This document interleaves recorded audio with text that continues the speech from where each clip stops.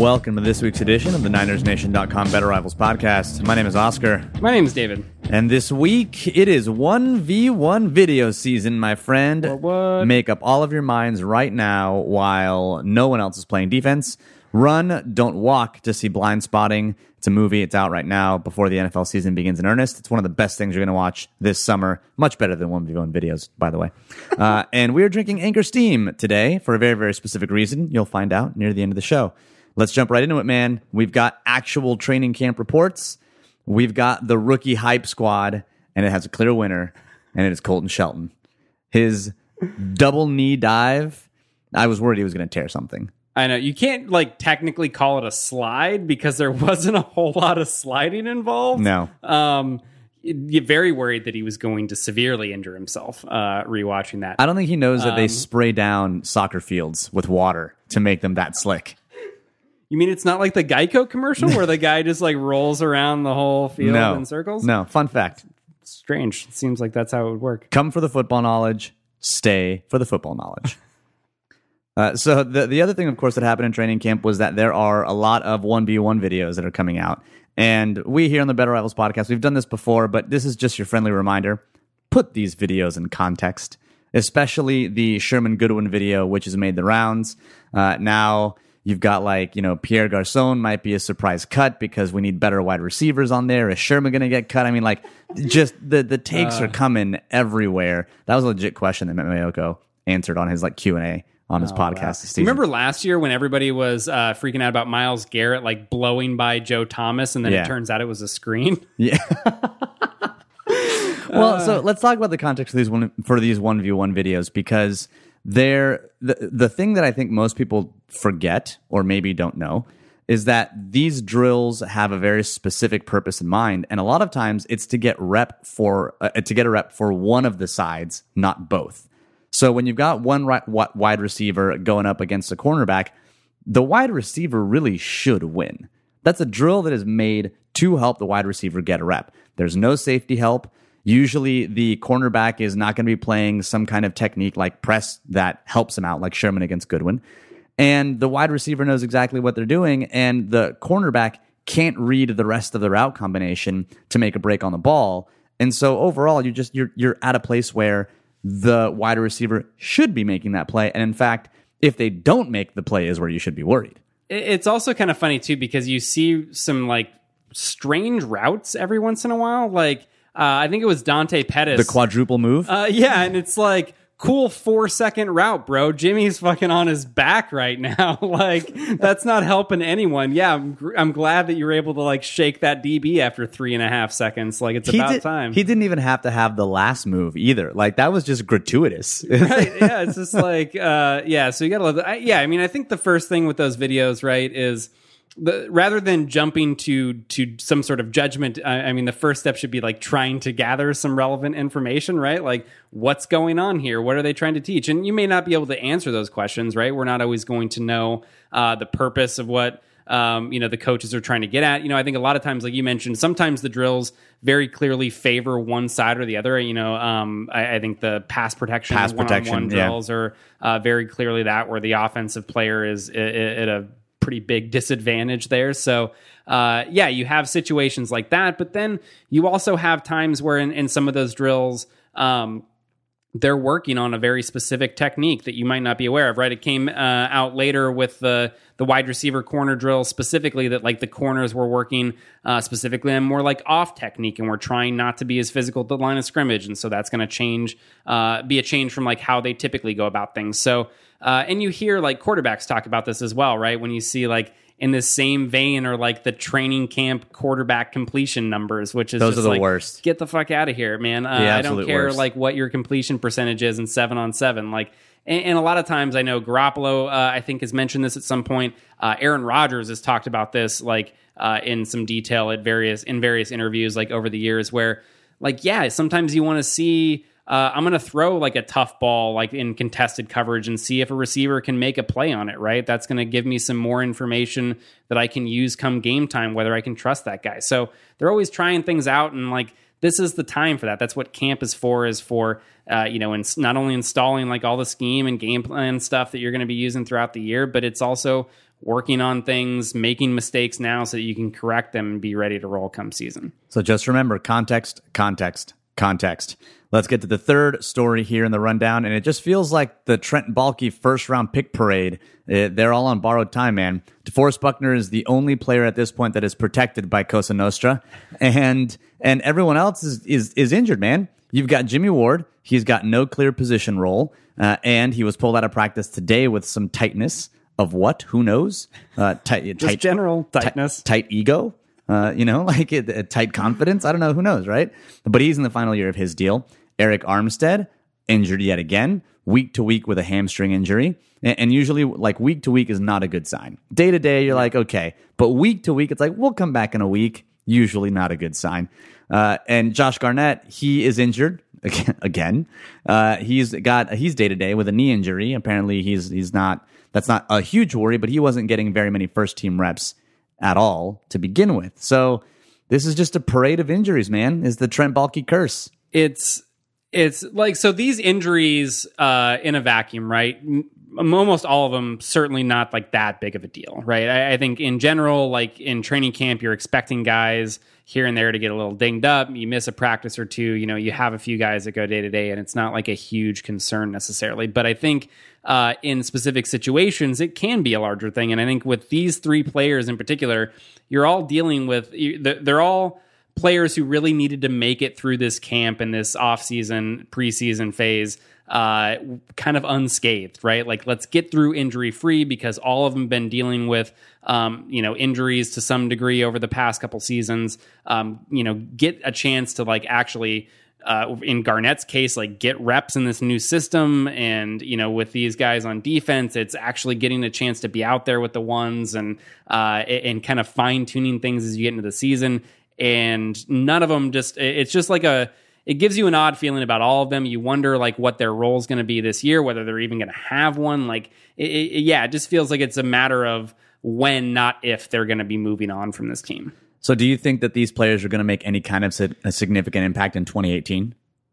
The only player that I think I might lean toward is I think Armstead's still going to be okay, right? Even though he's got, I guess it depends on the severity of that injury, right? He's got the most significant injury of the three as of right now, but I think the path is clearest for him to be able to get on the field, at least, even if it's a part-time role, I think he can still have an impact there as a pass rusher. Whereas with Ward, I have no idea where he's going to get on the field, like what his role is ultimately going to be on this team. Garnett, again, even when he was healthy, he's not even getting first team reps, and that's with Jonathan Cooper not practicing because he started camp on the PUP list. Man, Mike Person, he boomeranged.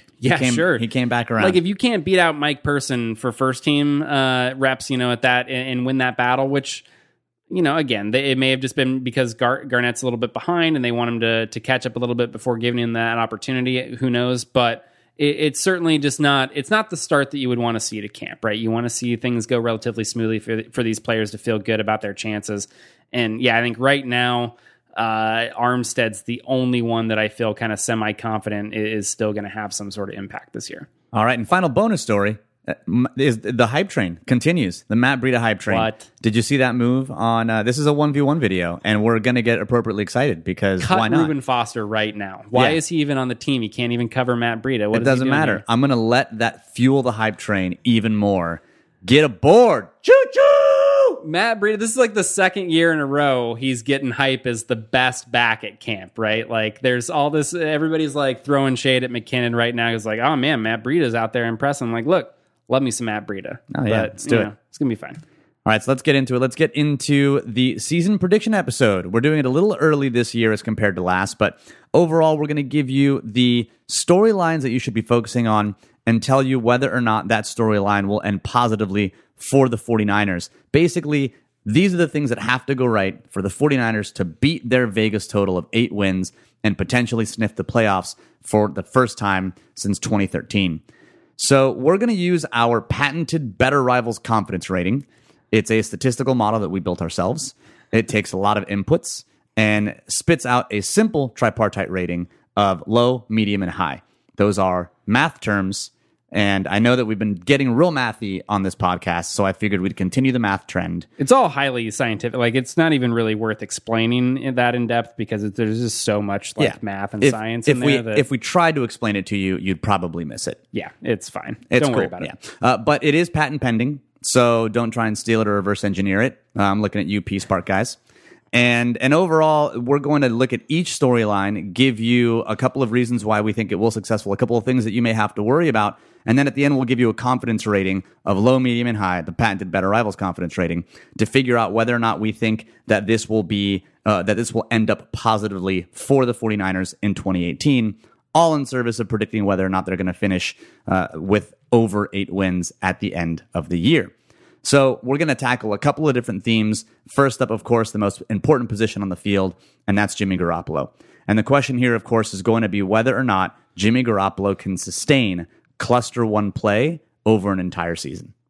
So I think the thing with Jimmy is that there is a very encouraging case to be made, and this is something that we've talked about, a few different times over the course of the offseason. Encourage me, David. There are a lot of facets with his game, last season, the way that he performed, that leaves you feeling positively about his chances to kind of sustain that level of performance next season. So when we look at kind of the most stable elements of quarterback play, right? This is something that the guys at PFF on the analytics team have done a lot of work on this offseason. Of course, we talked to George a couple episodes about some of this stuff, but I think that you start with performance in a clean pocket. When a quarterback is unfazed, he's able to kind of step back, find the open receiver, make that throw. How is he performing in those situations? Well, Jimmy had the 3rd highest grade from a clean pocket last year. You move on to accuracy. Accuracy is something that tends to be very consistent from season to season. This is especially true when you're targeting open receivers, so guys that have a step or more of separation. Jimmy was the 3rd most accurate quarterback overall, the 4th most accurate when targeting open receivers last year. And then one of the other big things that's stable from year to year is actually avoiding the bad plays, avoiding the turnover-worthy plays. That's a number that tends to be consistent year to year.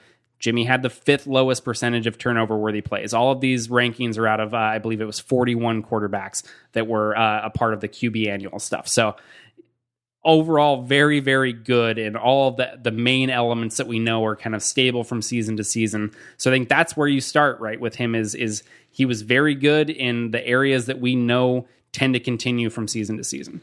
So you're throwing math at me, and I'm going to throw some math right back at you. And it's really the math of sample size, because if you're going to make a case against Jimmy Garoppolo being able to sustain cluster one level play over a 16-game season, really your main argument is about sample size. He just hasn't played enough snaps for us to be confident that even these encouraging signs are real. When you look at quarterbacks who have started hot, just like Jimmy Garoppolo, you're looking at a long list of players like Tim Rattay, Mark Bulger, Paul Justin. If you know who that is, good for you. Elvis Gerback, Steve Bono, and John Forcade, which sounds like it sounds like an arcade. Yeah, I mean, he couldn't have been good. Like, that's very strange. No, New Orleans in 1989, man. That was a year. A dark time. Yeah, apparently. So these are quarterbacks that, based on Football Outsiders, had very, very good DVOA, which is kind of performance over average, in their first 120 to 250 passes after 1986. There are a couple of their names on here worth noting: Colin Kaepernick, Deshaun Watson, and of course the leader of this group, Jimmy Garoppolo. We're going to get to them in a second. But overall, just because you have a really, really solid start to your career, a career that looks like it's going to be on an upward trajectory, doesn't mean that that's what you're able to do over the course of the rest of your career. And so we have all of these examples of small sample size quarterbacks that started out hot, but then weren't able to sustain it. We just went through this, right? We just went through this with Colin Kaepernick. We were all aboard the Colin Kaepernick train. This was like very early for us, podcast, we having that playoff run, him coming in. So, I mean, we kind of went through this, and I think that list just kind of goes to show, again, starting hot doesn't necessarily mean that you're going to be able to continue that play. I think the one caveat that's worth pointing out with that list, and this is something that they do mention in the actual essay there in the Football Outsiders Almanac, is all of those other guys outside of Deshaun Watson and Colin Kaepernick may not be really the best comps, because they're not really coming from that same pedigree, right? You look at all those other names and it's 6th round picks or later, guys that you weren't really expecting to be good to begin with. So kind of the the outlier in all of that is that they actually had a stretch of play where they were good, not that they ultimately ended up bad. And so I think with Watson and Kaepernick being kind of the more closer comparisons there, we really don't have a lot of information. I mean, Watson's in the same situation that Garoppolo's in, where he has, half a season worth of playing time. And Kaepernick is one guy, right? You're not going to make any sweeping conclusions about how one other player did in a similar situation. So I think all that is to say there's a lot unknown, right? It's a small number of dropbacks that we have. I think we're under 300 dropbacks right now in his career to this point. And even that really good stuff could just be kind of noise at this point. We just don't have enough there to feel confident in that one way or another. If really since 1986, the two quarterbacks that embody this hot start are truly Deshaun Watson, Jimmy Garoppolo, and we have a bit more sample size of Colin Kaepernick, because while this ends at 250 passes, we know quite a bit more about Colin Kaepernick that happened after his 251st pass. So let's go ahead and focus on Garoppolo and Watson. Would you rather have Garoppolo's style of play or Watson's style of play if you were to build a franchise right now? I think I would go with Garoppolo. I think, talking about those elements that are stable, right? And then on the flip side of that, some that aren't. I think Watson last year really excelled in some of the areas, that aren't as stable, right? He was excellent under pressure, and made a lot of plays like kind of out of structure, essentially. And so there were some elements there where you do worry about some regression with him. Obviously, he's young and he's hopefully going to continue to develop and he's going to improve in some of those other areas. But the case in that limited sample certainly isn't as strong with Watson as it is with Garoppolo right now. So, I think, again, knowing the limitations that you have to work with, being with the number of dropbacks that he has, Garoppolo's in about as good a position as you can be in at this kind of stage in the game. Well, that's one of the other things I think that's interesting in terms of a regression perspective. And I think, obviously, we all joke about Garoppolo being undefeated and being amazing and being great. But there is an area where Jimmy could regress a little bit, regress towards the mean, and that's in his performance under pressure. His performance under pressure was ridiculous last year. I think Pro Football Focus tweeted out a graphic recently that talked about, I think, his yards per attempt on plays under pressure. And he was easily better than Tom Brady. And Tom Brady is the best under pressure. He was just under 9. I think he was 8.6 or something, 8.7 yards there per are attempt. Quarterbacks who can't do that with a clean pocket. Yeah. And Garoppolo's doing that with pressure in his face. Now, do I think that he's going to sustain that? Absolutely not. Could he be great under pressure? Absolutely. But that number is probably primed to be reduced a little bit. And if that does, then you could still see Garoppolo be very good, but still not have it be as good as it was in this start of his career. And I think this goes, to the whole unknown of this situation, because you could also throw out red zone as an area where that could regress to the mean positively, right? It was really bad last year in the red zone relative to the rest of his play, and that was an area, again, that's not very stable season to season because you're working with a much smaller subset of plays, right? That you don't get a lot of dropbacks in the red zone, so your performance there is going to be a bit more varied. That was an area where he struggled, where you could see, even if he regresses a little bit, turns a few more of those drives from field goals to touchdowns, that's going to help the 49ers offense a decent amount. So, there's a lot of areas there once you kind of move beyond those stable elements at the core, where you could see that stuff go one way or another, and that can have, from on a seasonal basis, right? That can definitely be a big swing in performance overall. All right, so hit me with your confidence rating, the patented Better Rivals confidence rating. What's your confidence level that Jimmy Garoppolo will be able to sustain a cluster one play over the entire season? Would you say that is high, low, medium, or high? I'm going high. Yeah, I think. Everything, again, even with all the caveats that we just mentioned there as to why you might want to be a little skeptical that'll continue, I think based on where we're at right now, it's hard to imagine somebody in a better position. I think kind of all of the boxes get checked, right? It's not only the data elements there that we mentioned, but even what you're seeing on film. Yeah, great look, dating a porn star, that's got to go well. One date. Sure, fine. I think, it's hard to imagine a player at this stage in the game having a better case to continue to play very well. So, I'm going to go high there. Wholeheartedly agree. +1. So let's move to the next big storyline, and that's going to be about pass coverage. And that's whether or not the pass coverage unit is going to take a significant step forward. Basically, any way you slice it, last season, the 49ers pass coverage was pretty bad. They were 26th in PFF coverage grades, 28th in pass defense DVOA. They were 24th in adjusted net yards per attempt, all of which means you bad. Yeah, no matter what site, what metric that you want to go with that you prefer, like it's hard to find a metric that points to the 49ers pass defense being any good last season. Exactly. So you basically, behind your ability to pass the ball on offense, your ability to stop the pass is the next most important aspect to assure team success. And we know that it's a valuable part of the game as well. We had that great conversation with George talking about valuable parts and what gets you wins above replacement. We know, though, that San Francisco devoted a ton of resources to addressing the issue during the offseason. They signed Richard Sherman. They drafted Tarvarius Moore. They drafted DJ Reed. They signed Tarvarius McFadden as a priority undrafted free agent. And then they drafted a coverage linebacker in Fred Warner. So they threw a bunch of resources at the problem. The question, though, is whether or not those resources were valuable assets, because you've got rookies, and outside of Tarvarius Moore, you've got no one that was drafted past the 5th round. Now, Fred Warner, I guess, linebacker, different situation, but he may not start. And Richard Sherman, of course, is coming off of injury. So, yes, they loaded that position with assets, but they loaded it with assets that are an absolute crapshoot at this point. Definitely. I think if we start with this one with kind of like, why should you be a little skeptical that this isn't going to work out? I mean, this is something that we talked about for years before, right? When the 49ers, kind of in the post-Jim Harbaugh era there, where you had all of these young players and all of these question marks, and like, could you outline a best case scenario where all of that worked out positively and everything was great? Sure, you could, but that's not always the most likely thing to happen. And we know that all of those question marks aren't always going to be answered positively, right? You mentioned a bunch of them. Does Richard Sherman return to even somewhat close to his pre-injury performance? I think with the rookies, that becomes very interesting, right? It's more so, are they going to get on the field? Are they going to be able to, like the three main rookies there, not McFadden that was an undrafted guy, but Moore, Reed, and Warner, all adjusting to new positions in the NFL from what they played in college. Reed played exclusively on the outside. Now he's getting, I think, snaps at free safety. Moore is the opposite, was playing safety in college, now is getting snaps at outside corner.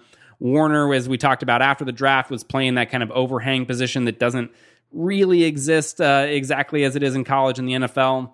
So he's going to be making an adjustment, playing more off the ball. It's a lot of things to ask, and you don't know how it's all going to work out with the other players that are in the secondary. Who's going to get on the field? What role are they going to have? I think there's a lot of question marks with this secondary right now. Well, even if you think about players that aren't new additions, even if you think of someone who is not quite a new addition, but has gotten a lot of hype, and that's going to be our starting free safety, Adrian Colbert. Even Adrian Colbert's working with a limited sample size, and his coverage grades were good, but they weren't like off the wall great in the 6 games that he started at the end of last year. So there's still even a question mark about whether he can sustain a pretty good level over the course of a year. So even in what you would consider an established player, Adrian Colbert, you're only looking at 6 games. Akello Witherspoon, the other established part of the secondary, you're looking at, he started starting in what, game 4, game 5? So somewhere in there. Yeah, he had, I think, a little more than half the season worth of starting time. I think it was maybe like 10 games or so. You're still operating with a limited sample size there as well. So you've got a lot of youth. And if all of that breaks well, things could be great. But we know the likelihood of all of those things breaking well is, it's not high. So what's the confidence rating then that the entire coverage unit is going to take a ginormous step forward and be a really, really a good strength for the 49ers in 2018? I think I'm going to go medium with this one. I think enough of them get answered positively that they end up okay, right? I know that not all of them are going to be, and there's certainly some areas that I have more question marks than others. I am worried whether they find a way to get some of these newer guys, and even we didn't talk about Jimmy Ward there, but Jimmy Ward's in kind of a similar position, right? Where it's like, okay, he's one of the best, defensive backs that they have on the roster, but he doesn't really have a clear spot and a clear way to get on the field. So I'm a little worried that they're going to find a way to use all of these guys properly and be able to get them on there and get significant snaps to make an impact. But I think I feel good enough about Witherspoon taking a step forward and really becoming, a top cornerback in the league. I feel good enough about Richard Sherman at the very least being a significant upgrade over Dante Johnson, even if he's not pre-injury Richard Sherman. And then I think, at safety, that's where I think more the medium confidence. I really like Colbert and Tart as players, but they're both kind of working with that smaller sample and don't have that track record of success. So I'm a little more iffy there, but ultimately, I think they answer enough of those questions to take, a step forward from one of the worst pass coverage units last season to at least getting to that average mark, which, again, if the offense does what it's supposed to do and what we expect it to do, I think that's going to be good enough. And that's where I would probably lean as well. The key for me here is significant step forward. I want to define that, and I probably should have when I was creating this agenda. But the idea is that, much to your point, I think Sherman is an obvious upgrade over Dante Johnson. And even if Witherspoon stays the same and Colbert stays the same and Tart comes back from injury, I think Tart's already proven that he can be a great player. And so I think you've got enough. Even if you get stasis, you really get an upgrade in one key area. And I think that helps enough to take a step forward, even if it's not significant. So I'll probably go in the middle area here as well. Using the patented system, which I clearly forgot already, medium. Yeah, I think in a way, right, it's almost a little like offensive line, where it's you really want to avoid having a very clear weakness, right, that the offense can attack and be able to go after, right? If you have Dante Johnson out there and you can just throw at him all game, it doesn't really matter quite as much how good the rest of the players are. And I think they're in a good enough position. They have enough players in the mix because they spent so many resources addressing this issue that they should be at least okay pretty much across the board there. And I do think there's value in the brain power that Sherman brings. So even if he ends up, when you think about his overall grade before he was injured, it wasn't Sherman level good, but it was still decent. It was an above average grade. Totally. And so even in his worst year, when he was probably hampered by injury, it was still an above average grade. So if you end up with above average corners, even if you end up with average safety play and an above average strong safety, you end up with kind of an overall average to above average unit. Yeah, and I think you got some solid players in the middle of the field there, right? We didn't talk about Quan Williams, but he was, again, solid at the end of last season. Jimmy Ward gives you depth there. You have guys at linebacker now with, of course, Reuben Foster's great. Hopefully we haven't talked about your favorite player, Malcolm Smith. Man, he already got injured again. I ain't even worrying about him. I'll talk about him when he's actually on the field. But yeah, I think there's enough there at each spot where they have again enough players in the mix that they should be okay, kind of across the board, and that's enough to be. We know again it can be a significant improvement just going from very bad to average. That's a big difference. All right, so next up in the storyline you should watch is all about pressure rate. And the core question here is going to be whether or not the 49ers can sustain or improve their pressure rate from 2017. So I think last year, right, it was kind of a surprising thing if you weren't paying that close attention, and that I think they were a little bit better than they were perceived to be. A lot of people have focused on the sacks, and then that sack rate was definitely low, and they didn't have enough players, really getting home consistently. But they were 12th in pressure rate, according to PFF last year. So that was, I think, better than most people expected it to be. And again, we know that pressure rate, when trying to project this stuff going forward, pressure is the process, sacks are the result, right? We know that if you're generating pressure, it's more likely that you're going to sustain that from season to season than if you just happen to get a bunch of sacks one year, right? That tends to be a little bit more varied, bounce back and forth from year to year. So the fact that they were already pretty good, not great, but certainly average or a little above that last season, that should make you feel that they should have a good chance of reaching that number next season. The other sub-question here that I think is important is whether or not the 49ers are going to see much pass rushing production from the edge position. Because while we're putting a lot of hope on DeForest Buckner, and he was a monster last year, and then you think to yourself, okay, maybe Solomon Thomas improves in year two, they're both still going to generate pressure from the interior. Solomon Thomas is going to kick inside on pass rushing downs. And we know that not all pressures are created equal. Specifically, interior pressure is not as valuable as pressure from the edge. When pressure only comes off the edge, the offense averaged about a negative 0.3 expected points added, or EPA per play. That's slightly below the overall mean. Pressure that comes only from the interior or the nose position results in an average expected points added of about negative 0.17 and negative 0.2 respectively. So overall, pressure from the edge is going to be worse for the offense than pressure up the middle. And when you think of the pressure players that the 49ers have on the edge, you're talking about players like Cassius Marsh. He's entering his 5th year, and he's never had an above-average pass rushing grade. His pass rushing grade in 189 snaps in San Francisco were the best of his career. Absolute best of his career. And that's still, again, small sample size. Other than that, he's been an average to below-average pass rusher. Atauchu, another player entering his 5th year, his only high-quality pass rushing grade was his rookie year, and he's been below average the last 2 years. Playing time is an issue, but this is a player that has not flashed outside of a couple of really good years to start his career. Everyone else, Pita T, still don't know how to pronounce his last name or what he looks like on the field. Dakota Watson, 88 total snaps, average pass rush grade. Eli Harold only had 4 games with an above average run grade, and he finished the year with a below average, with an above average pass rush, and he finished the year with a below average. So only 4 games where he proved like above average confidence. And over the course of the year, Eli Harold, not very good. So when you put all that in a bag and you're like, well, the pressure that really affects defenses or the pressure that really affects offenses is going to be from the edge, the Niners don't really have a lot to provide in that regard. And so where the Niners are strong is not where they can affect offenses the most. Definitely. And it was kind of unfortunate for them. You know, a lot of people have talked about, like, why didn't they go after more edge rushers this offseason? And it was a bad year to need an edge rusher, right? There wasn't a great free agent class. The draft class was very light. And so it just didn't work out in a way that allowed them to add. So you're bringing back largely the same crew. You're basically swapping out Dumervil for Atauchu and, you know, hoping that's going to work out for the best. And I don't know. Yeah, I think the edge is where you tend to get, you know, the EPA highlights, I think, the impact plays that you can get from edge pressure, right? You see a higher conversion to sacks from the edge.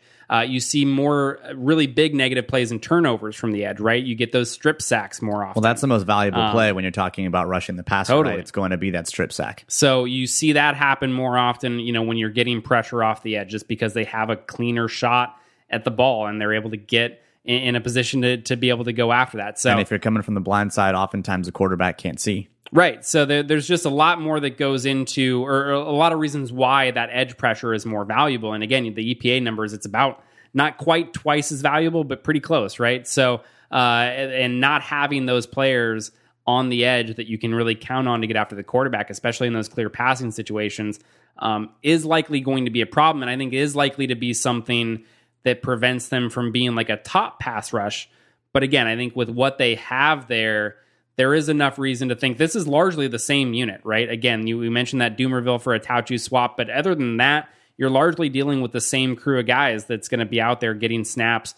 And so pass rush grades are something that we know are a little bit more consistent than some of the other areas season to season. And so I feel like we can at least count on that interior pressure. We know that those guys like Buckner and Armstead, if he's out there, Solomon Thomas hopefully is going to be a little bit better kicking inside to a more natural spot. So I think that's going to be there. The big question that's going to kind of determine their upside is whether any of these edge guys can kind of break out and break away from what they've done in their career to this point. And you mentioned the Atauchu for Dumervil swap. I'm still not sure whether that's an upgrade. Oh, no, I feel pretty good it's not, actually, at this stage. Yeah. Dumervil was like, I don't know if the people realize how good he was. Efficient. Yeah. He was incredibly efficient. He had just as many pressures as DeForest Buckner. I think DeForest Buckner had 52, 55, and I think Dumervil had 50, and he did it on like half as many pass snaps. He was remarkably efficient. He was exactly what we thought he would be, channeling Denny Green. They are who we thought they were. He was the situational pass rusher who came in on third downs and was effective. I mean, 6.5 sacks. That's good. That's good production. Just to clarify those pressure numbers. So DeForest Buckner, again, one of the top interior defenders when it came to generating pressure, 52 total pressures on 516 pass rush snaps. Dumervil had 50 and 289. Yeah. So, yeah, he was, again, didn't play a lot. He was exactly what we hoped he would be. He came in there. I mean, dude only played 50 run snaps last year. So he was out there to rush the passer. He did a good job of that when he had the opportunity. And yeah, I think it's a little surprising that they didn't bring him back, considering how few options they had to really upgrade that spot. Well, I think they were probably looking for youth, and they're looking for future upside and not, keeping the age up. But sure, why not do both, man? Yeah, I know. But I wonder whether or not this dependence on interior pressure, I guess the frequency of interior pressure, affects the 49ers sack conversion rate. Because last season, the 49ers only had a 5% sack rate, meaning the total pass snaps they actually got sacks on. That was 26th in the league. League average was 6.1. Two teams topped 9%, and that was the Steelers and the Jaguars. What we know are that edge pressures convert to sacks at a higher rate than interior pressures. So if you extend that and you basically say, well, if you're able to get more edge pressures, then you're going to get more sacks because they convert at a higher rate. And they actually convert at a higher rate, almost double, actually. You're looking at 0.97 for interior, 1.83 pressure conversion to sack rate for edge players. So you're looking at almost double the rate of interior pass, or double the rate of edge conversion to sack than interior. So overall, you think to yourself, well, if the Niners are generating most of their pressure from the inside, and the edge players convert at almost double the rate, you're going to see your sack numbers be depressed. And so another area where you think to yourself, okay, even if you're looking at converting the sacks, which kill drives, you may not be able to have interior pressure generate as many sacks as if you had a solid edge rusher, which the team doesn't. And I think that's why, just kind of highlights why it's so important that the coverage, and that's why we talked about coverage first, is it's going to be very important that unit is better this year because I think of that exact reason, right? I think it, again, makes sense that they can maintain the interior pressure they've been getting, but it seems unlikely that they're going to see an increase in the edge pressure with the guys that they still have there. So if we know that, yes, they may be bothering the quarterback at a relatively high rate, they need the guys on the back end to be able to hold up their end of things. Because last season, I think we touched on this last week when talking about Robert Saleh and a lot of his stunts and blitzes and whatnot, that even though they generated pressure at a relatively high rate, that didn't result in a increase in actual pass defense performance, right? So when you look at things like the passer rating allowed and adjusted net yards allowed and all those things, even though they were generating pressure, which typically leads to kind of a decrease in that stuff, that wasn't true for the 49ers because the coverage was so bad that they were still able to generate consistent yardage there. So I think that really, kind of highlights how those two things are intertwined, and that with the construction of this team right now, they need their interior guys to do work, but they're going to need that coverage to hold up their end as well. All right, so hit us with that Better Rivals confidence rating. Do you think, is it high, medium, or low confidence in the 49ers sustaining or improving their pressure rate? I'm going to go medium. It's like a medium high. I think they sustain. I think the sustain is there. I would say it's low that they improve. I don't see a lot of opportunity for upside there. I don't see too many players who are going to be so much better than what they were last year that they see a significant increase. But again, I think the sustain should be manageable. Yeah, I think they end up probably sustaining. I think they probably end up with a few more sacks this year. Just because randomness is randomness. Yeah, definitely. And so I think the story will be that they improved their pass rush over last year, even if it's probably going to be the exact same pass rush. They just got extra lucky on a couple more sacks because they're going to be playing with the lead more often.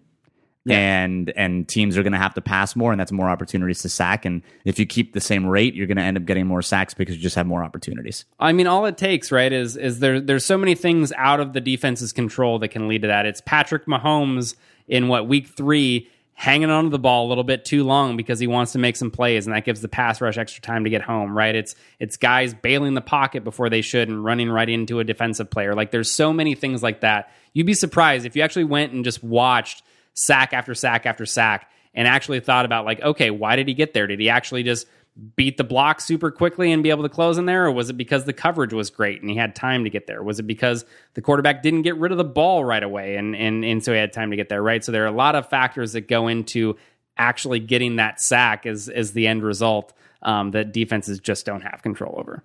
So the final storyline before we get to some more exigent factors is going to be about the offensive line. How good will this revamped offensive line actually be? What confidence level do we have that they will be any good?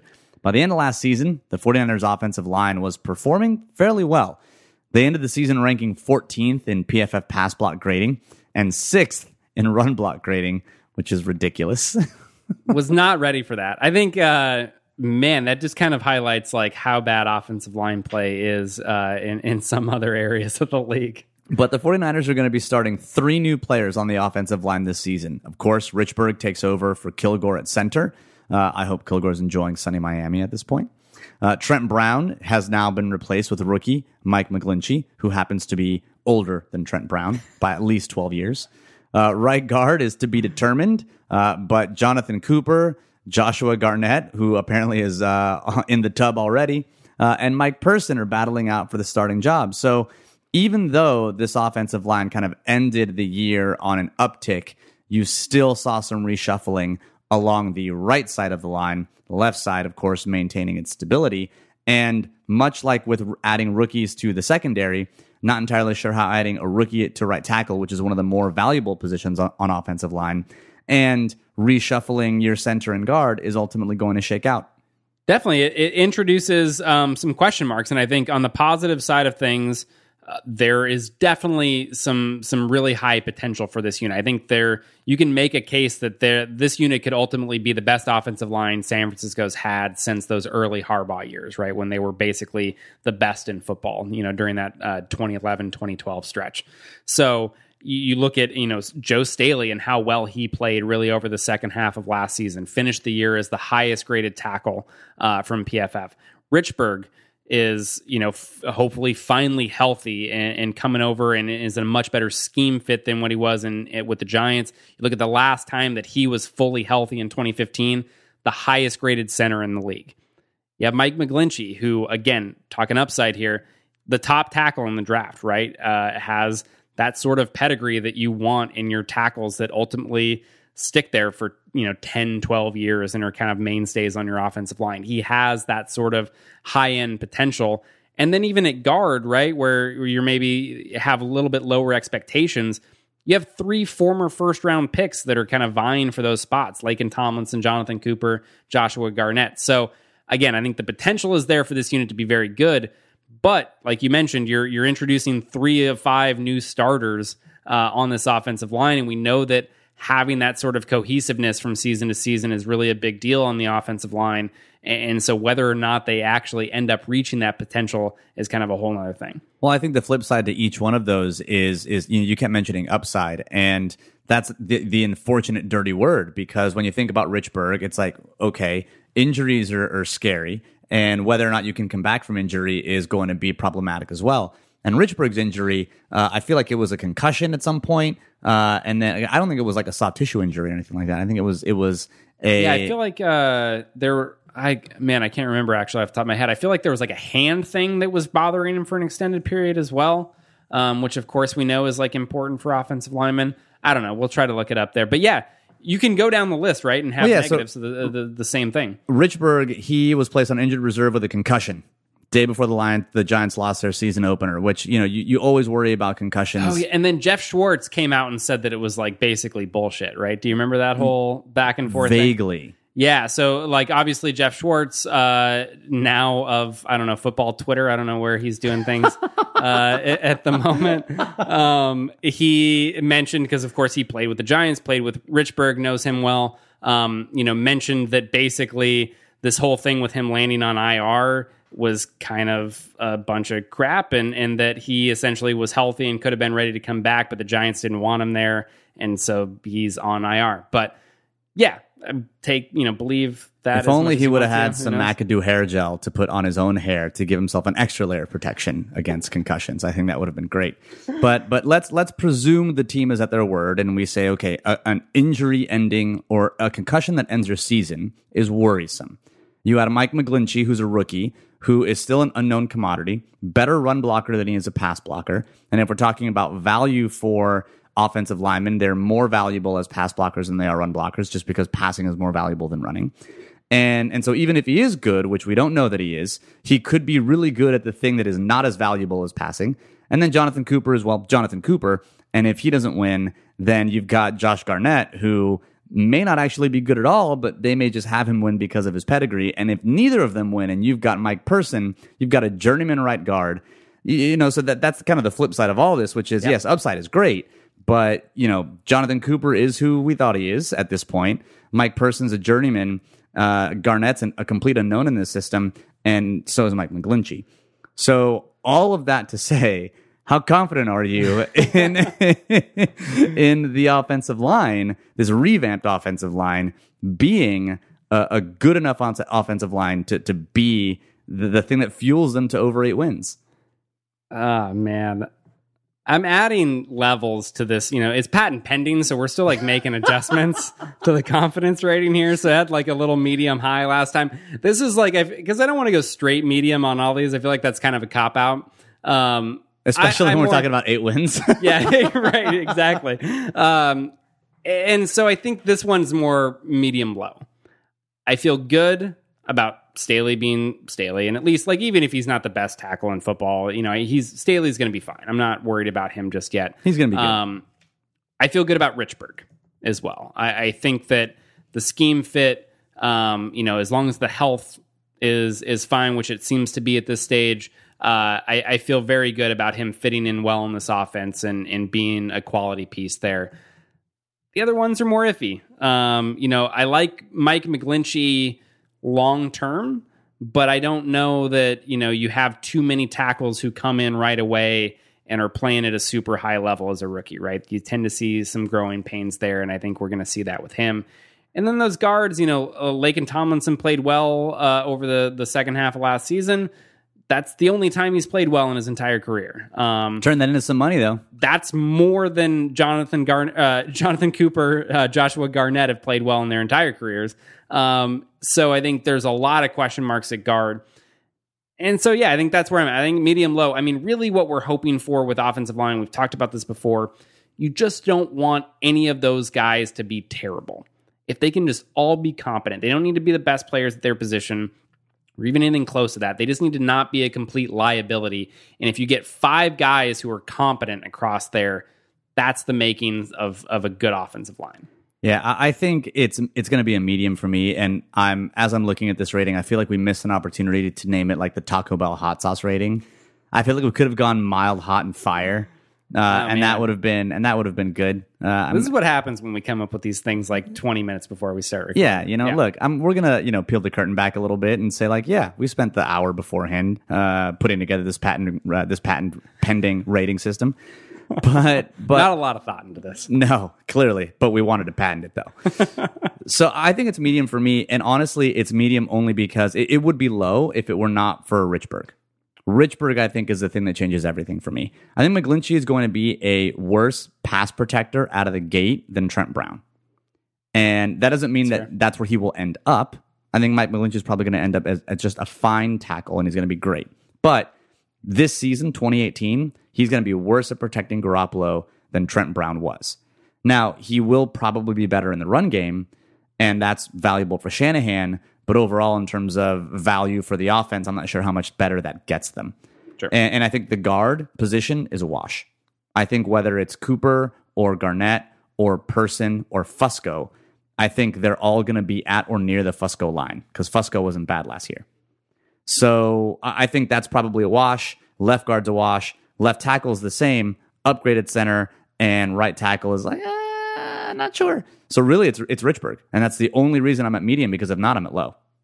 Yeah, I mean, I think all that's fair. Again, potential is there, and you can certainly make that case. But to pretend that all of these players are going to suddenly come out and have career years, seems a little unreasonable. Well, and so now we get into putting it all together to a certain degree, where everything has to go right in the secondary. But you've got to have rookies that are playing out of their mind. You've got to have low sample size players like Colbert play well. You've got to have Akella Witherspoon take a step. You've got to have Richard Sherman come back and play great.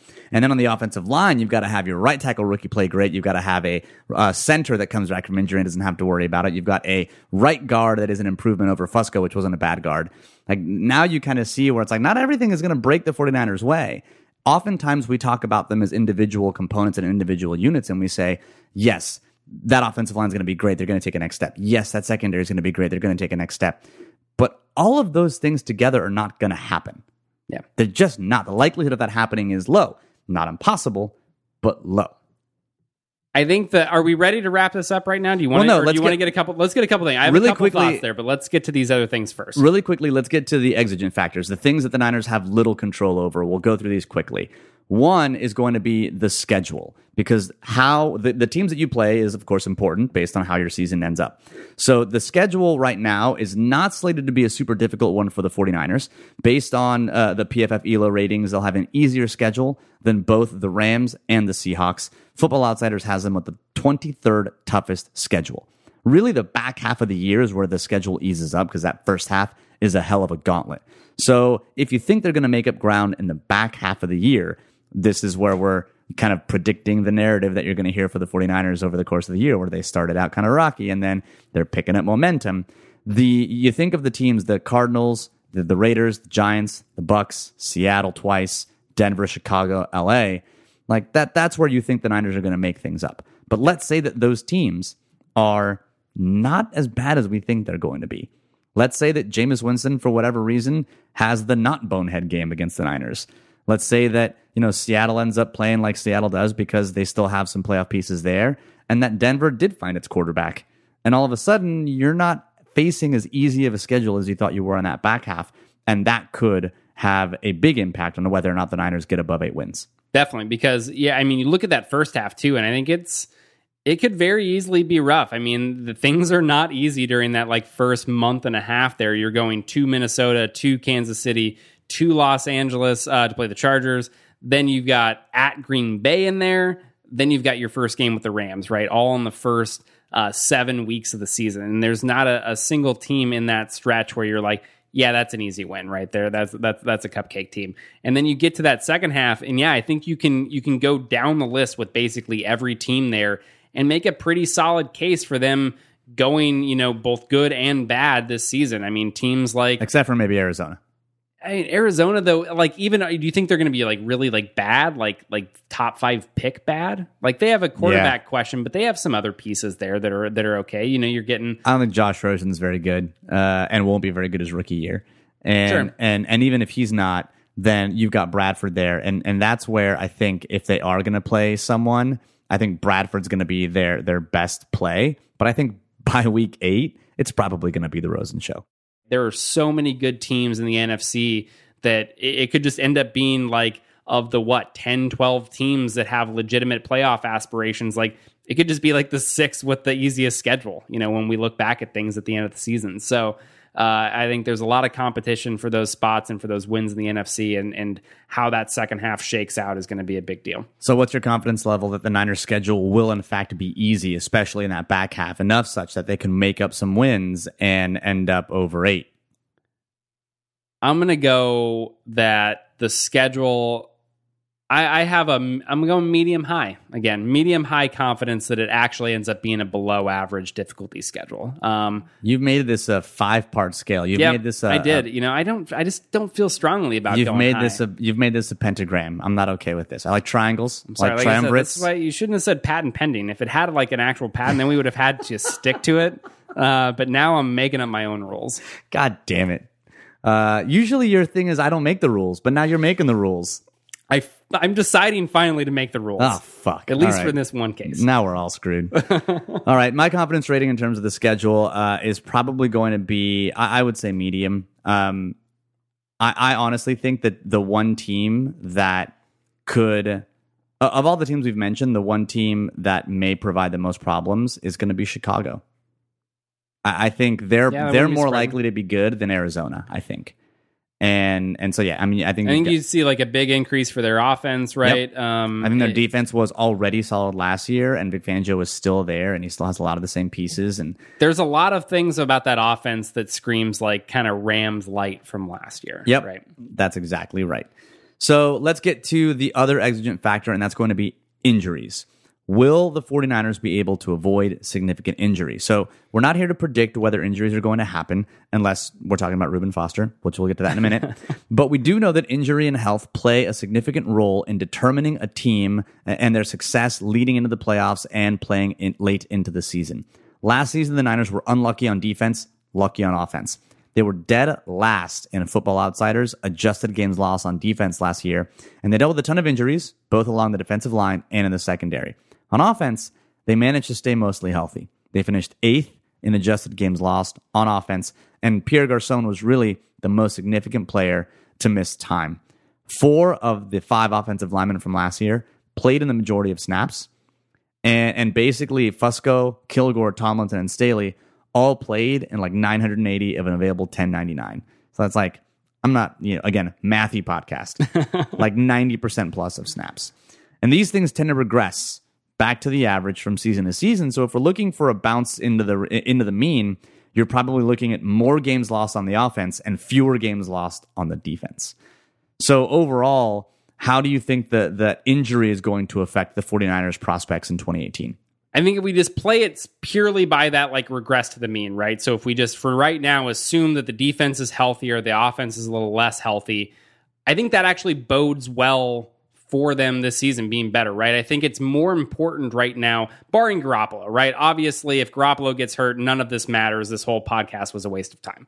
Like, if he stays healthy, but they have some other injuries along the offense, I think they can overcome that. I think they have, between what you're really looking at offensively, right, and the success, and this is something that probably, talk about when we get to the final predictions, but it really relies on the fact that that Shanahan's going to be awesome and that, you feel confident about Garoppolo being good, right? If those two things are in place, I think you can overcome some injuries offensively.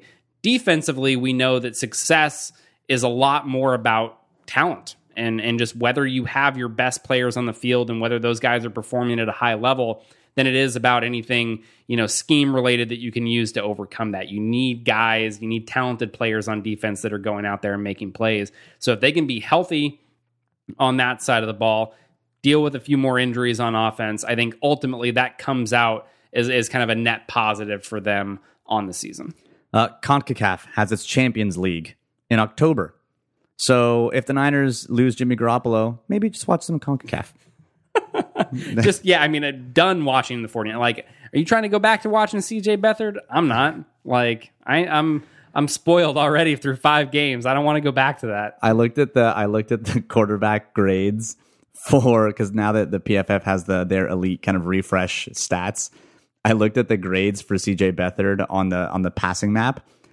Everything to the left was bad. It was not good. And I remember last year when we were doing podcasts on CJ Beathard, we were like, is throwing left going to be a problem? Abso-fucking-lutely. Dude just couldn't do it. Couldn't do it. Was just allergic to the left side of the field. Yeah. Ultimately, I think that's I think the injury question will eventually be a wash. All right, so hit me with your final predictions, and let's listen to some of those thoughts that you had from earlier, right? So what's ultimately your final record prediction after we've taken these storylines through the patent pending, now David Newman adjusted, better rivals probability rating or confidence rating? What's your record prediction, and what's your confidence rating in said prediction? So I think that they're going to go, the more I think about it, the more I think they go over the Vegas win total. So I do think they managed to hit kind of that 9-win plus territory. I think as a specific record, I will go with right at 9-7. I think that there's just enough there's enough question marks to make me feel a little hesitant that they're going to be able to manage 10 wins in kind of a loaded NFC. I do want to go back to the main reason I feel confident that they'll get over. So as a confidence rating, I'm going to go ahead and go high. I feel good about 9 wins, about getting over that 8.5. And this is the main reason why. You mentioned, a few minutes ago, right, about how there's all of these question marks and there's not going to be any way that all of these get answered positively. And I completely agree. However, all of those problems are not equal, right? And the main problem is Jimmy Garoppolo and whether he plays well or not. And if he ultimately is the real deal and he's a guy that plays as a top quarterback throughout the entire season, that can be enough to overcome a lot of the other deficiencies, right? Even if the coverage isn't quite as good as we hope it is, even if the pass rush takes a little bit of a dive and the defense just in general doesn't take that big of a step forward, even if some of the other parts on offense aren't there, we've seen him and Shanahan, that combination, be able to overcome some of those problems already just in that small stretch last year. So I think the confidence rating and the fact that I think that they'll go over 8.5 really comes down to very high confidence in both Kyle Shanahan and Jimmy Garoppolo. I think that will mask a lot of other deficiencies. And I agree. And that's, I think, why my final prediction for their record is going to be 10-6. And my confidence is probably a little lower. It's probably medium. But overall, I think for all the reasons you just stated, I think they end up sneaking an extra win or two because of Kyle Shanahan specifically. And that's, we've talked about before how offense is one of the areas that is very affected by coaching quality. Whereas defense, I think, that's not to say that defensive coaches are not important, but I think you can get away with less schematic variability and less schematic innovation and more with talent. And I think our defense right now is a testament to that. The 49ers and Seahawks, and Atlanta defenses are not multiple. They're not exotic. They line up and play, by and large, a pretty, for the NFL standards. Jacksonville, right? Best defense running the same scheme. What's the difference between those two? Not talent. Yeah, that's exactly right. And so I think that when you think about effectively the wins above replacement that as a coach Kyle Shanahan gives you, and then you pair him with Jimmy Garoppolo, and now that the entire offense is in year 2, even if Garoppolo is in year kind of 1.5-ish, I think all that ends up netting you a couple of more wins. And when I look at the schedule, for every team we said that could be better than expected, there are also teams that could be worse than expected. We don't know if the quarterback situation in Minnesota is going to pan out. And so we don't know whether or not maybe the Niners sneak a win opening week, right? Because there's not as much film on that team week 1. And we've seen several times where teams that are not very good win in week 1 against the team that ends up making it in the playoffs. We've seen the Niners do that very recently. That's exactly right. Yeah. If the Niners can sneak a win, especially early on in the year against a team like the Vikings or the Lions, then all of a sudden you're talking about picking up an extra win, especially against an NFC team. That's your 10th win. That's playoff seeding. So I think ultimately the team, because of the strength of the quarterback and because of the strength of the coach, are good enough for 10 wins. The big worry for me is that edge pass rush, because that's the other very, very valuable thing. Probably the third most valuable, but still very valuable in the quarterback coverage, pass rush panacea.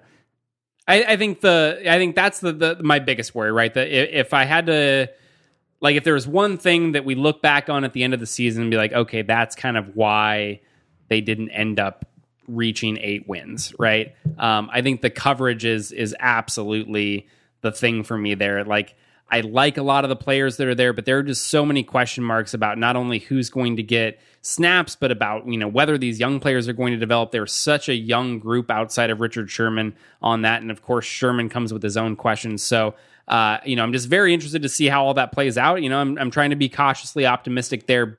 The other point, kind of the final point that I'll have is this is still a very young team, and we still don't know a ton about a lot of these players and about how a lot of these things are going to work themselves out. And so I think this season is going to be, while I'm optimistic, is going to be very interesting to watch how some of these things play out. All right, let's get to the fun part. Let's get to superlatives and then a prediction speed round. So 4 superlatives, team MVP, go. I mean, Jimmy Garoppolo, come on. Okay, fair. I'm not going to say one because it'd be Jimmy Garoppolo. Offensive player of the year, a.k.a. your most valuable offensive non-quarterback. Jimmy Garoppolo. I'm going to go, this was my guy who was breakout player on offense. I'm going to go George Kittle. I love what he brings to the table. I think, everything's in place for him to have kind of a big year. And I think he's going to be a big factor in what they do offensively. I'm going to say Jerick McKinnon, because I think he's going to put up a lot of numbers. Good one. And so I think that they will be seen as valuable. And I think overall for the offense, it will be. Defensive player of the year, go. So Buckner's the obvious one. I'm going to go with Keller Witherspoon. I'm going all in on Akello, man. I mean, it's my dude. I've been here for him since even before the draft. One of the few players that I got attached to before the draft actually happened. And I think he's there. He's got all the tools. The athleticism profile is so high, which gives him such a high ceiling. I just feel very good about where he's at and what he can do this season. I'm going to go with Reuben Foster because he plays a more obviously flashy position. I think DeForest Buckner's greatness gets lost in the fact that he doesn't play a position that gets a lot of that gets a lot of accolades because the things that he does are not as obvious. Yeah. And so I think Reuben Foster is a very obvious presence, and that's why I think ultimately he gets more accolade. And then last is Rookie of the Year. It needs to be Mike McGlinchey. I mean, that's what it absolutely has to be. I think, again, he's the first rounder. He's the one with the highest expectations. But also, like, again, going back to this whole thing with Garoppolo and this offense being good, it's the clean pockets, right? Garoppolo is very good in clean pockets. We know that that's stable. So offensively, it makes sense that you want to try to create as many clean pockets as possible. And so having good tackles is kind of the first step in that. And so I think Mike McGlinchey's ability to not be terrible his rookie season is going to be a big factor. And if he can come in and get to a point where you're not noticeably like yearning for Trent Brown to be back at right tackle, like I think that's going to be enough for him to have kind of the biggest impact. I think you're right in when you say it has to be Mike McGlinchey. If any other rookie ends up being Rookie of the Year, something terrible happened. Dante Pettis is the only other one that could be close, but even then, Dante Pettis is only getting lots of snaps because of an injury somewhere else. And you move right on down the line and you think of Fred Warner, okay, maybe, but if the linebackers are having a ball out season, then you're probably looking at, you're looking at Reuben Foster and then maybe Malcolm Smith. But if Fred Warner overtakes him, maybe it's Warner.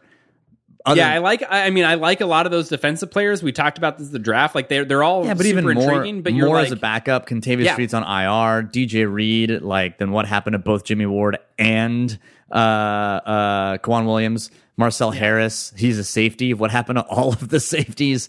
Julian Taylor, defensive tackle. Like it's got to be Mike McGlinchey with an outside seasoning of Fred Warner. Absolutely.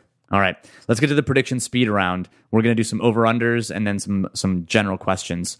Over-under, DeForest Buckner sack total at 8. Over or under? I'm going to go under. It's just hard for an interior player to hit that number. I think there were 6 players last year that hit that number or higher as interior defensive linemen. So, I'm going to go under. I'm going to go under as well. And let's go to Pierre Garçon's total yards. 1,000 over or under? Over. Garcon is being like criminally underrated right now. Dude was legit last year before he got hurt, and that was with Brian Hoyer and CJ Beathard throwing the ball. Yeah, I'm going to go over as well, and that still doesn't mean I think that you get 2 wide receivers or 2 receivers, I will say, that push 1,000 yards near the end of the year, just based on the offense and the amount of yards that are available in this offense. And I think that's something the Niners fans are not used to. They're used to having maybe 1,000-yard receiver named Anquan Bolden. All right, over-under on the number of 20 or further yard receptions by Marquise Goodwin. The over-under is set at 10. Go. Ooh. He had, I think, 11 targets with Jimmy Garoppolo last year during that, but only completed 2. I want to say 2. Yeah, 2 sounds right. I'm going to go under. I don't know that that's what Jimmy does well. Even if he's better there, I still don't think it's going to be a strength of his game. I think that the kind of short and intermediate stuff is still going to be the focus for the offense. So I think he gets close, but I'm going to say under. I'm going to go over. I'm going to go over just because of volume.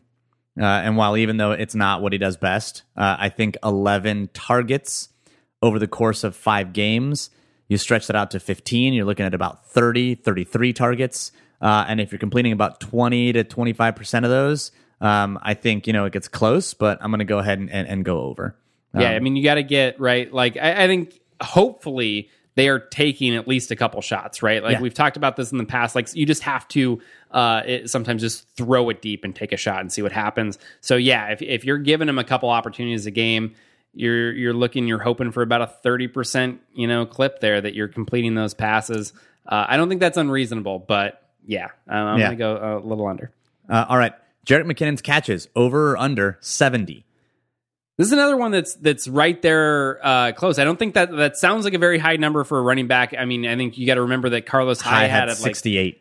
He had like 89 targets. He had somewhere like that. Somewhere he ended in up with like 68 catches or something like that. But. Yeah, so and that sort of catch rate for a running back definitely isn't unreasonable. I'm going to go under there as well. I think this really comes down to this is maybe more hope than think, but hoping that Matt Breida is a little bit better than what we saw last year in the passing game, and that he balances out those targets enough to where he has a hard time getting 70. All right, over under number of Matt Breida rushing yards, 700. Ooh, under. I'll go under. Yeah. Over under the number of times Reuben Foster is tended to by trainers, takes a few snaps off, and then returns a few snaps later. The over under is set at 6. This is my favorite. So we know that he's going to miss 2 games. So we're looking at a max of 14, which means that in order to get over, it's got to be every other game, right? Once every other game, 7 times. I'm going to go over. I'm going to go under. It's probably going to be under, but man, it would be funny if it was over. I've got to write these down. We've not written these down, what we end up doing in years past, and we're going to go back. You remind me to do this at the end when we stop recording. Okay. All right, now we get to the straight up questions. Is Josh Garnett on the 49ers opening day roster? Yes or no? Yes. Yes. All right, I say no. I say he loses out the starting role and ends up getting cut. Team interception leader. Go. Witherspoon. Yeah, I go Sherman. I think people test him, and then he just ends up stealing their lunch. Fair. Speaking of Richard Sherman, will he meet his escalators this season? We'll go down the line. 90% of snaps, yes or no? Yes. I say yes as well. Pro Bowl, yes or no? No. I say yes, based on name recognition. All Pro, yes or no? No. No, he doesn't make All Pro either. And honestly, he shouldn't make the Pro Bowl, but he will because he's Richard Sherman. Yeah, I guess that was maybe more my... And the Pro Bowl is a popularity contest. And especially if the 49ers actually do end up playing well. Exactly. And he's seen, like there's a narrative around him being a significant part of that. Like, yeah, totally. All right, and finally, will any edge player finish the year above the Doomerville line? Will any edge player for the 49ers end up with more than 6 sacks on the year? Yes or no? No. Nope. Not happening. Nope. I think best case scenario for a Tauchi is probably somewhere in that 6-7 sack. You're hoping for good enough by committee is basically what this edge group is going to be. Man, put that on a t-shirt. You're hoping that those the guys that you mentioned are like decent enough to get a few sacks. You're hoping that maybe Solomon Thomas, if they're looking for some packages to get him, Armstead, and Buckner all on the field, and you see Solomon Thomas on the edge a little bit, like that he can get a few sacks there. Like that's really the best that you can hope for, I think. Man, that's sad. It really is. It's not a great situation. No, it's all right though. I think overall they will rise above. So overall, final prediction from the Better Rivals podcast. You've got a 9-7 prediction. You've got a 10-6 prediction with the confidence level anywhere from medium to medium high. If you're going to just create categories out of nowhere. So that does it for this week's edition of the Better Rivals podcast. And now you get to find out why we are drinking Anchor Steam beer. Anchor Steam was my 2011 playoff beer. I had a playoff beer every year, 2011, 2012, 2013. I was the exclusive drinker of said beer over the entire playoffs, thinking it'd be like a celebratory beer. Yeah, this is the beer that tasted like, a Super Bowl or whatever. And 2011, of course, did not end as we hoped. Ended for me personally in a lot of tears and staring at the bottle of many an empty Anchor Steam. I've never drank Anchor Steam since then, actually. I've never drank the playoff beer from 2011, 2012, or 2013 ever again. And I figured, 2011, though, was the time, David, that you joined the podcast, and it really was the beginning of not only the best 3-year run that, the Niners had in my adult life, but it was also the beginning of this crazy thing that we call the podcast. And this podcast has become a huge part of my life. It's become, fairly popular overall when it comes to 49erdom. And I could think of no better way than to end things with perhaps a playoff beer I thought I would never be able to drink again, but now it seems fitting to end the same place that we began. So, David, take it away. Well, this will unfortunately be my last regular appearance on the Better Rivals podcast. You could say it a bit more energetically, like it's a very bittersweet thing, but it's for a good reason. David. It is for a good reason. It's for a great reason. Like, yes, it sucks, and we've done this now. This is our 6th year doing this show together. Yeah, so it would have been I think around November of 2012 is when I first kind of joined up, and so yeah, we would have been entering season, I think number 6 would have been this season, but.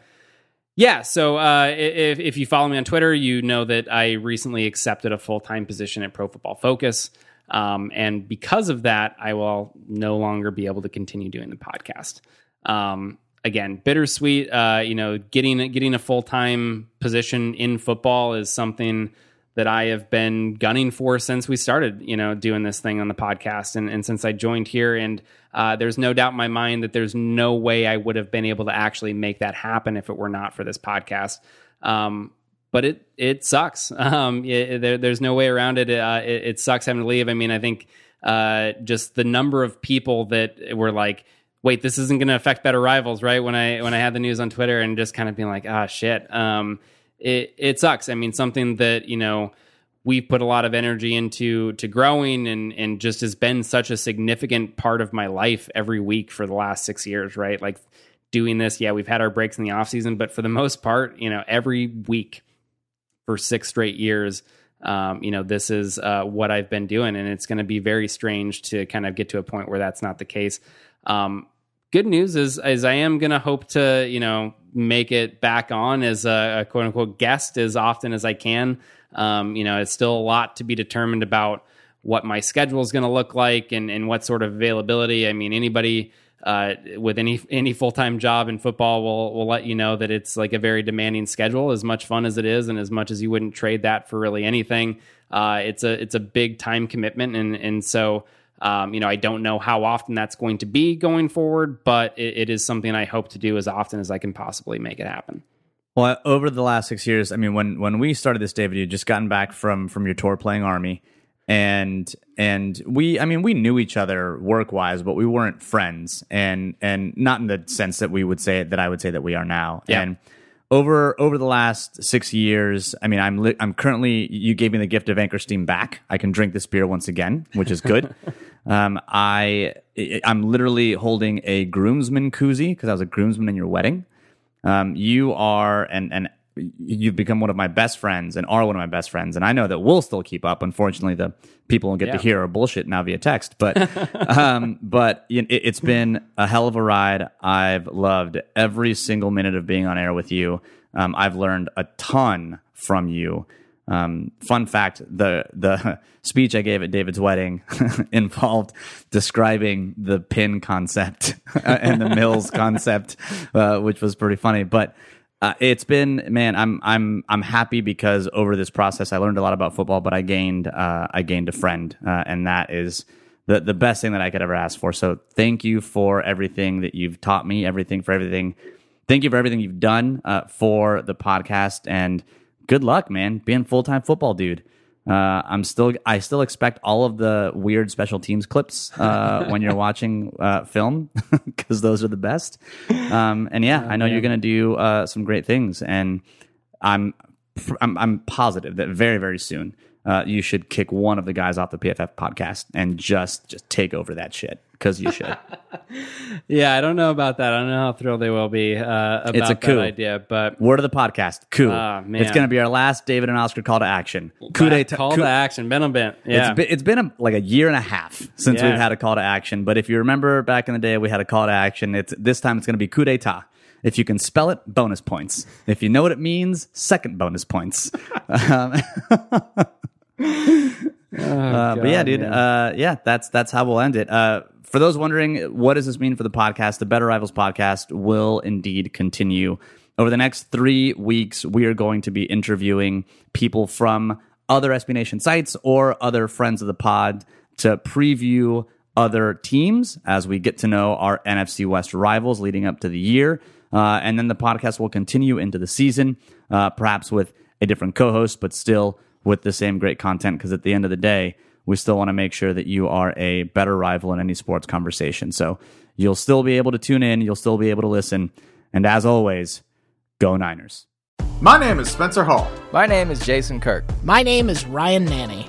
And when we combine, we form the Shutdown Fullcast. Voltron! I keep telling you, we're not Voltron. The Shutdown Fullcast is technically a college football podcast, but it's also a show about lawn care disasters, regional grocery stores we love, Tennessee Batman, homeowners associations, bears and video games. I mean, there's also some actual football discussion, like about coaches having huge contracts, or coaches making terrible decisions, or coaches saying really stupid things. Or the NCAA saying really stupid things. Yeah, there's lots of stupid things in this big, dumb, beautiful sport. Sometimes we talk about football games. Allegedly. If you want to take college football exactly as seriously as it deserves to be taken, come find us on Apple Podcasts, Spotify, or wherever else you listen to podcasts like this one. The Shutdown Fullcast. It's not Voltron.